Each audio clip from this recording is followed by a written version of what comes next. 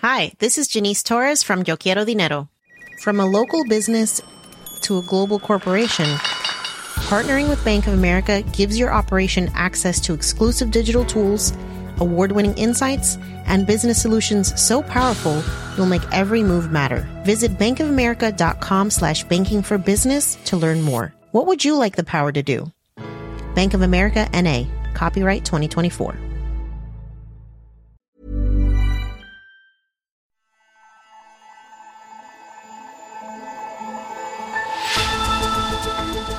Climate change is happening.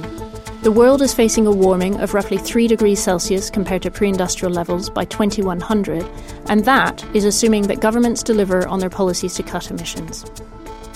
Next week, leaders from around the world would gather in New York City for the United Nations Climate Action Summit.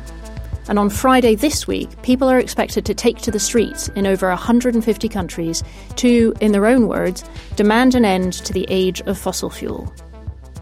I'm Catherine Braic, The Economist's environment editor, and you're listening to Babbage on Economist Radio, our weekly podcast about science and technology. In the run-up to all this, we ask, given that the threat that climate change poses to society only ever seems to get greater and more urgent, what can be done now to alter that course?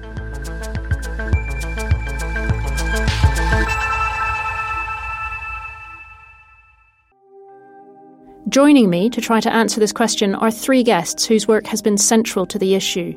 Christiana Figueres was Executive Secretary of the United Nations Framework Convention on Climate Change from 2010 to 2016. And in 2015, she facilitated the Paris Agreement, under which governments promised to limit warming to 2 degrees Celsius or less. She now convenes Mission 2020, an initiative to peak global emissions by next year. And she joins us on the line from Costa Rica. Hello, Christiana. Thank you very much for having me today. Thank you. Also on the line is Kevin Anderson. Kevin is Professor of Energy and Climate Change in the School of Engineering at Manchester University.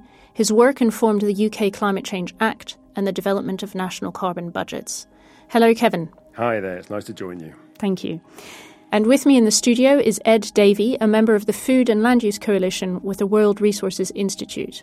Ed was a contributor to the Institute's recent report on creating a sustainable food future. Ed, welcome. Thank you. Great to be here. Kevin, let's start with you. If you could just give us a bit of a scene setter, what is the current state of the climate? How bad is it really? Well, what we've seen so far is about a 1 degree centigrade warming over the last 100 years, and most of that's occurred only over the last 50 years. And we know that's come about through our emissions of greenhouse gases. And just to put that in some sort of context, we've only really seen about 1 degree of warming over the last 10,000 years, so during sort of the modern human times. In terms of the main source of the warming, it's been caused by burning of fossil fuels and the emissions of carbon dioxide, though indeed emissions also from food and agriculture are very important players in this. But mostly it's energy. And what we've witnessed in the last few years are ongoing increases. So emissions went up last year by about 1.6%, and they did the year before. And let's also be clear, we're not going to stay at the temperature we're at today. You know, we are continuing to emit, so the temperature will continue to go up. So we're not at a new climate, a new normal yet. So the situation is, I think dire is a fair description, or the language of climate emergency, which I've been reluctant to use, but the more I've thought about it, the more I think that that is an appropriate way to describe the situation we're in today. And so in the long term, what's the outlook? Well, unless we radically bend that curve down at rates, I think, beyond what most of us are prepared yet to really consider, then we're going to probably head towards 3, 4, 5 degrees centigrade of warming across the century. That's effectively like living on a different planet. So we are talking about, in just a handful of generations, going from a stable climate that we've had pretty much for 10,000 years to a climate that is fundamentally different to anything that we would recognise. Okay, so some sobering facts there. In the last year or couple years, I think most people will be familiar with the fact that we've seen a flurry of activity on a government level. Here in the UK, we had a net zero commitment earlier this year by 2050. And of course, there's activity not just on the government level, but also non-state actors. So businesses, CEOs, industry, states, cities, mayors, etc. Christiana, everybody else feel free to pitch in, but can you tell us a little bit about What kind of action are we seeing, and is it important? The commitments from governments such as the UK, but also some other European, as well as New Zealand, as well as some Latin American, you do begin to see that there are some governments that are beginning to take this quite seriously.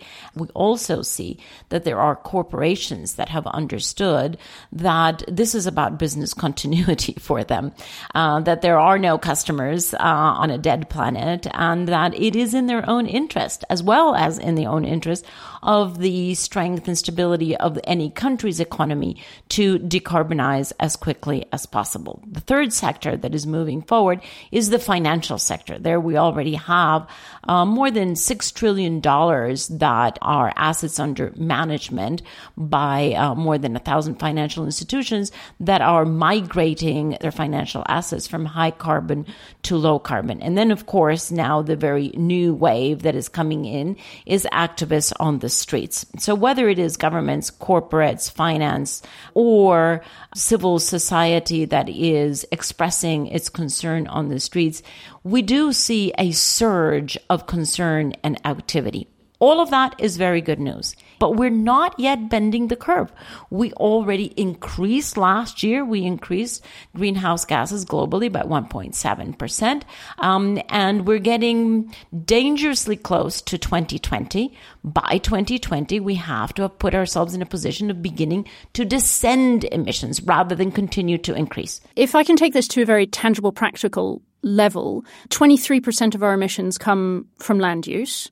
And Ed, you've looked at how we cut those in very real terms. What needs to happen tomorrow or even yesterday? The first thing is we've got to protect the world's remaining forests and critical ecosystems. We also need to protect the world's peatlands. We need to restore a huge amount of degraded land. We need to reduce food loss and waste. In parts of the world, we need to reduce meat consumption, while in other parts, arguably increase it. But the bottom line is we need to manage the land infinitely more sustainably, protect the ecosystems that remain, sustainably intensify where we can, and also address consumption and diets. It sounds a little bit like a wish list, right? And that's always my problem with these things. It sounds like we're creating this long list of things that would happen in an ideal world, but in practice seem incredibly difficult to achieve, especially given the time constraints. It's true, and the land is complex, it's political, but there's a lot already happening right around the world. I mean, if you look at India, for example, with zero-budget natural farming in Andhra Pradesh, you look at an amazing revolution happening in China with farmers' markets and a pivot towards more organic, ecological production, in Colombia, Ethiopia with land restoration, Indonesia, where there's been a substantial reduction in deforestation and loss of peatland in the last 18 months. There is a lot that's happening, but of course we need to go to scale very fast. I'd also add that I think the first thing you need to do when you're in a hole is to stop digging. So we look at somewhere like the UK, where we had the Climate Change Act in 2008, which is an excellent piece of legislation. But then you hear the rhetoric about what we're going to do in the UK, and certainly there have been some improvements in decarbonising our electricity system. But at the same time, our government has enthusiastically supported the ongoing development of offshore oil and gas. So we've got the new Clare Ridge oil platform, the new Glengorm gas field. You see the same thing with Statoil, or as it's renamed itself now, Equinor in Norway. So you've got some of the wealthiest countries in the world still developing fossil fuels. And as Christiana says, we have to bend that curve. We have to bend it rapidly. And the first thing you need to do when you want to bend that curve is to stop digging out more fossil fuels. Ultimately, the climate does not care about how efficient we are or how many renewables we have. What the climate really cares about are the total quantity of carbon dioxide and other greenhouse gas molecules. So we need to be looking, particularly the wealthy parts of the world, like the UK and Norway here, to rapidly phase out the existing fossil fuel use in a just way, so that people who have those jobs can transfer across to the renewables jobs and to all of the other sort of infrastructural changes that we'll need to decarbonise our energy system. So you talk about phasing away from fossil fuels, but at the end of the day, the reality is that fossil fuels are completely integrated into our everyday lives, right? Yes. It's not quite as easy as just switching off a tap somewhere. So how do you do that? And as you say, particularly, how do you do it in a just and equitable way? Reforming fossil fuel subsidies, I think, is a big prize, and the same actually for agricultural subsidies. In the new report we published, the Food and Land Use Coalition calculates that $700 billion per year are currently spent on ag subsidies, and that underwrites the underperformance of that sector. So reforming those subsidies, giving renewables a level playing field and enabling a massive uptake on innovation would be one way forward. And I do think, Katri, that it's important to understand that, sadly, we have run out of time to choose which way to proceed here. Is this a national regulation challenge, or is this a consumer behavior transformation? The fact is, at this point, it has to be both.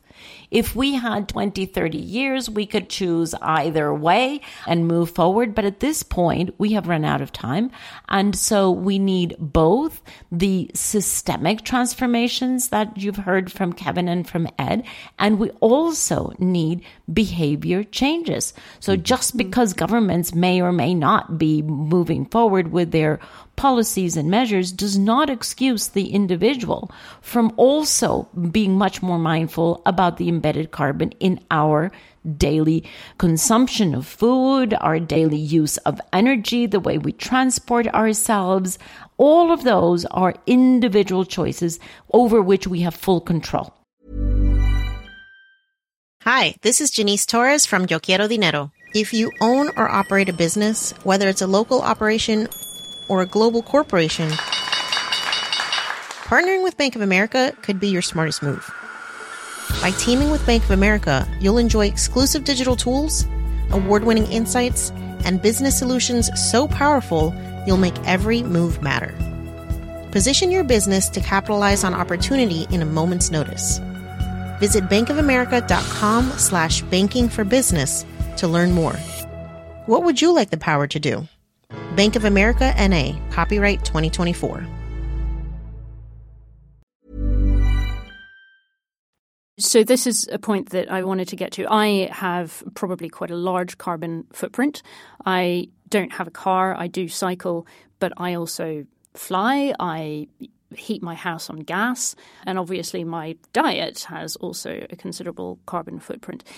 Most of us, I think, are completely daunted by the challenge that you're talking about, Tristiana. Most of us, I think, don't even know where to begin. So I'm curious from each of you, since you are so embedded in this, where do people begin? Well, I don't think it's that difficult. I mean, first you have to begin by deciding, making a very conscious choice that you're going to contribute. But just being, standing there and admiring the problem and being daunted doesn't help. So you have to say, all right, we are all equally responsible here. We can all contribute. So first thing, get a carbon calculator, of which there are many on the internet, and just figure out your carbon footprint. It doesn't have to go to the milligram, just, a basic sense of what is your carbon footprint. Secondly, figure out what is your plan to reduce your own personal footprint down to 1/2 of whatever it is today over the next 10 years. That is not a daunting task. And in the meantime, start contributing to the absorption of CO2. We have to get the CO2 that is in the air and put it back into the soil. All of us can contribute by planting. And in the meantime, begin to reduce from your food consumption, from your energy, from the way you insulate or don't insulate your home. There are many things that we can all do. There is no excuse not to get involved. I think, Caroline, Kevin, you want to? Yeah. You already sort of alluded to the answers there. You are already aware that you don't drive. You bring that to the fore because you're aware that driving a car doesn't help. You mentioned you're flying because you're aware that has a huge carbon footprint. So actually, I think most of us are fairly aware of what the principal issues are that we need to address. I would also point out this equity component within countries. If we look at somewhere like the UK, I work in Manchester, and just north of where the university is, the people there have incredibly low footprints. These are relatively poor people. They're mostly working, but in low-quality houses that need to be insulated and so forth, but don't have the money for that. So that's a regulation issue that the governments need to put in place. But if you look to places where I live, there are many more opportunities for people like me and the people that live in that area, a wealthier area, to make significant changes to how we're living our lives. So though there's plenty of opportunities that are there, and we know what they are, it does require almost a more sort of cultural sort of value shift. And that is going to come about from the early adopters of this new way of thinking, for us discussing these issues, discussing them with our children, listening to the school strikes, and generating a new cultural dynamic that requires us to aspire to other ways to live in our world rather than just ones of ever more consumption, which is inevitably, even if we make it low carbon, will still be unsustainable. That sounds great, but it does sound like there's basically a sort of dictated plan for how people should be living their lives. There's no way out of that. Think about that dictation. The wealthy ones and the high emitters, either have to have their lives dictated to a degree, or we carry on with the freedoms we have today, and we dictate climate change on the poor and the climate vulnerable living on the coastal strip of Bangladesh and elsewhere. I agree with everything that Kevin said. So there isn't a no dictation route here. It's one of choice between the wealthy making changes dictated or imposed upon them to some degree by regulations that we should be driving for ourselves, or we impose those changes on the poorer people elsewhere and future generations, including our own children. So, Ed, what do you say to that? It's very interesting to observe that societies can change. If you think about the slave trade, if you think about Martin Luther King, I do believe we may be on the cusp of an extraordinary transformation right round the world. Communities, companies, governments are acting. Now, we're absolutely clear they're not moving fast enough. And my goodness, we've got to scale up our ambition 1,000-fold very fast. And the UN Climate Summit coming up is a good opportunity for countries to indicate that. And we're waiting to hear what India has to say, China, Indonesia, European Union, etc. But society can pivot fast. And I think it's incumbent on all of us to show the ways that countries and communities can turn this around. And it can be done. Yeah, I would totally agree with that. And I would say, that there are signs of this transformation already sprouting. I spend quite a bit of my time with young people, and I wouldn't say all young people, but there is an increasing number of young people who have decided that everything that Kevin has described is not for them. They don't want a car. They don't want to consume. They don't want a big house. They have a very different value set because they have understood that if there's any dictation here, it is we have dictated this to ourselves because we have reached planetary boundaries. For them, it's actually cool to share transportation.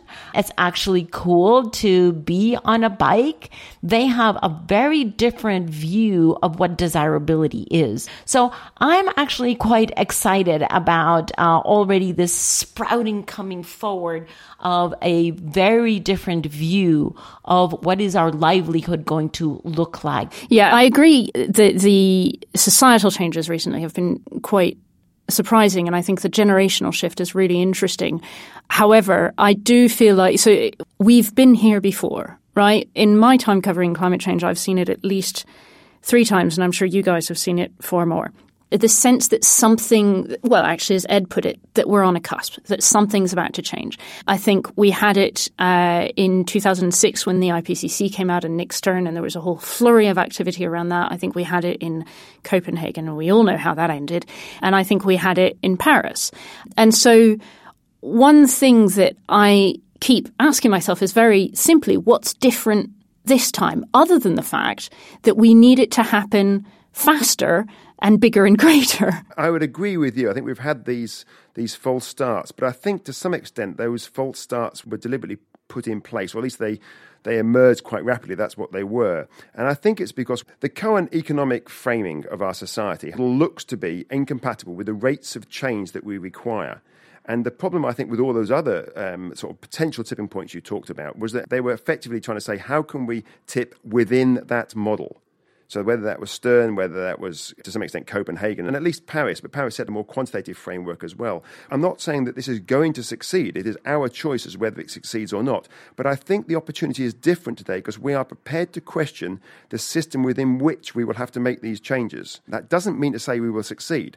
That means we have to try as hard as we possibly can. But if you align the much cheaper renewable energies that are now available, if you align that with potential value changes that we can now discuss, that debate has been opened up mostly by the younger generation, but by others as well. If you start to coalesce some of these issues, then I think you can start to see ways that we can get ourselves out of the situation that we're in. Kevin, I think that's the most optimistic I've ever heard you. I agree with the spirit of what Kevin has said, but I wouldn't call the previous efforts false starts. I think what we have seen over the past certainly 30 years that I have been in this field is continually growing and increasing levels of understanding. We have seen increasing levels of technological development, of policy, but never of finance. Fast enough. So it's never fast enough. It's always been growing. It's always building upon the previous. What I think is different now is we're building on everything that is there, but I actually think that we have exponentially increased the level of both the outrage and exponentially increased the level of optimism. We are actually in a point now where I have never seen so much outrage and so much anger and so much impatience, which is all a very good thing because we all need a very healthy dose of that. We also need a healthy dose of optimism, which is to see that we can get ourselves out of this. Because if we just fall into a hole of despair, we won't be able to get out. But do we then just hope that this new generation is going to carry on being outraged and optimistic and build a new system that is completely different to the system that we've existed in and created? I just wanted to add to everything that my colleagues have said, which I completely agree with, just this sense of people's feeling of crisis. I mean, I was with 3 indigenous Amazonian leaders from Brazil in London last week. They were here, and they were talking about the crisis in their regions, and it was very, very stark. And I think right round the world, people are observing what's happening and thinking, my goodness, this has got to shift now or we're in deep trouble.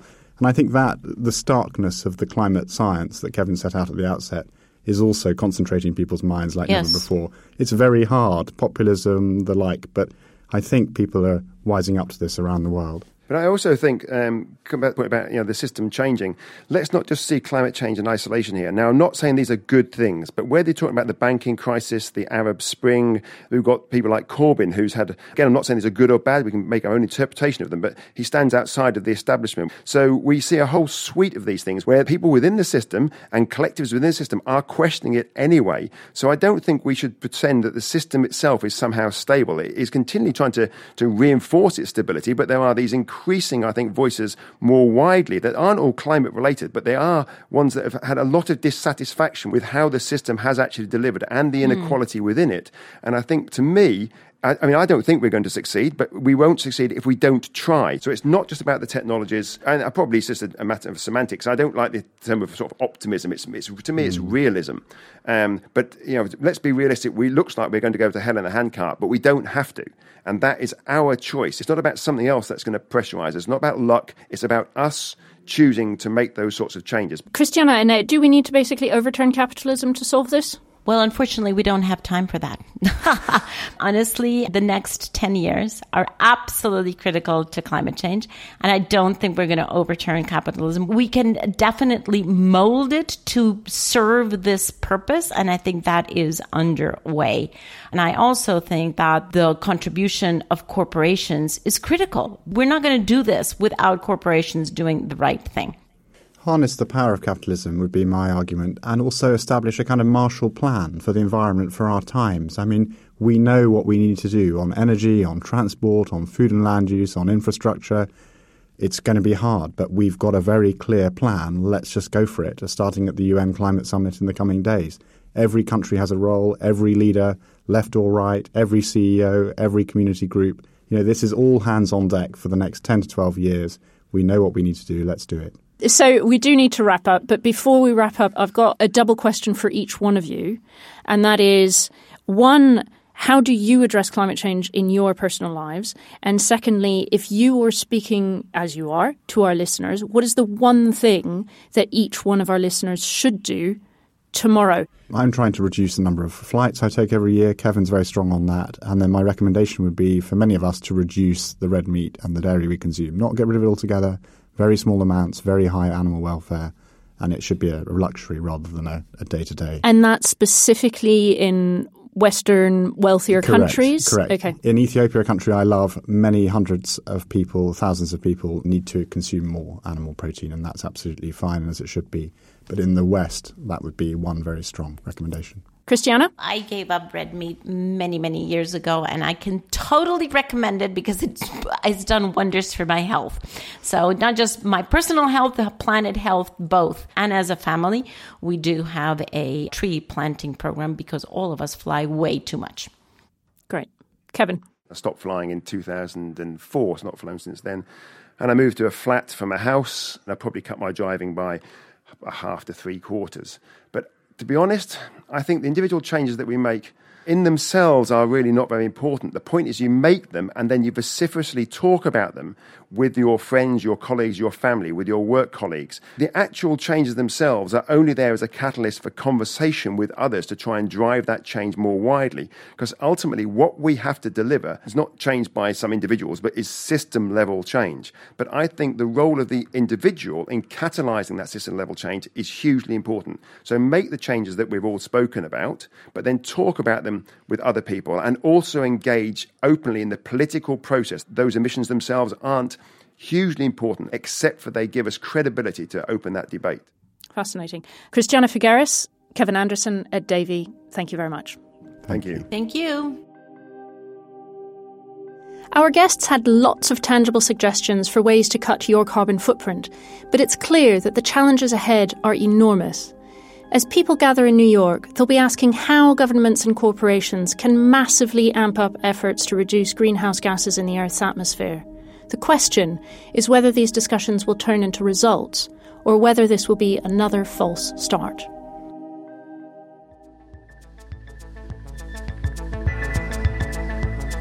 And that's all for this week's Babbage. You can read more in the upcoming edition of The Economist, which has a focus on climate change. Or why not subscribe? Go to economist.com/radio offer for 12 issues for $12 or £12. And while you're with us, please don't forget to rate us on Apple Podcasts. I'm Catherine Braic, and in London, this is The Economist.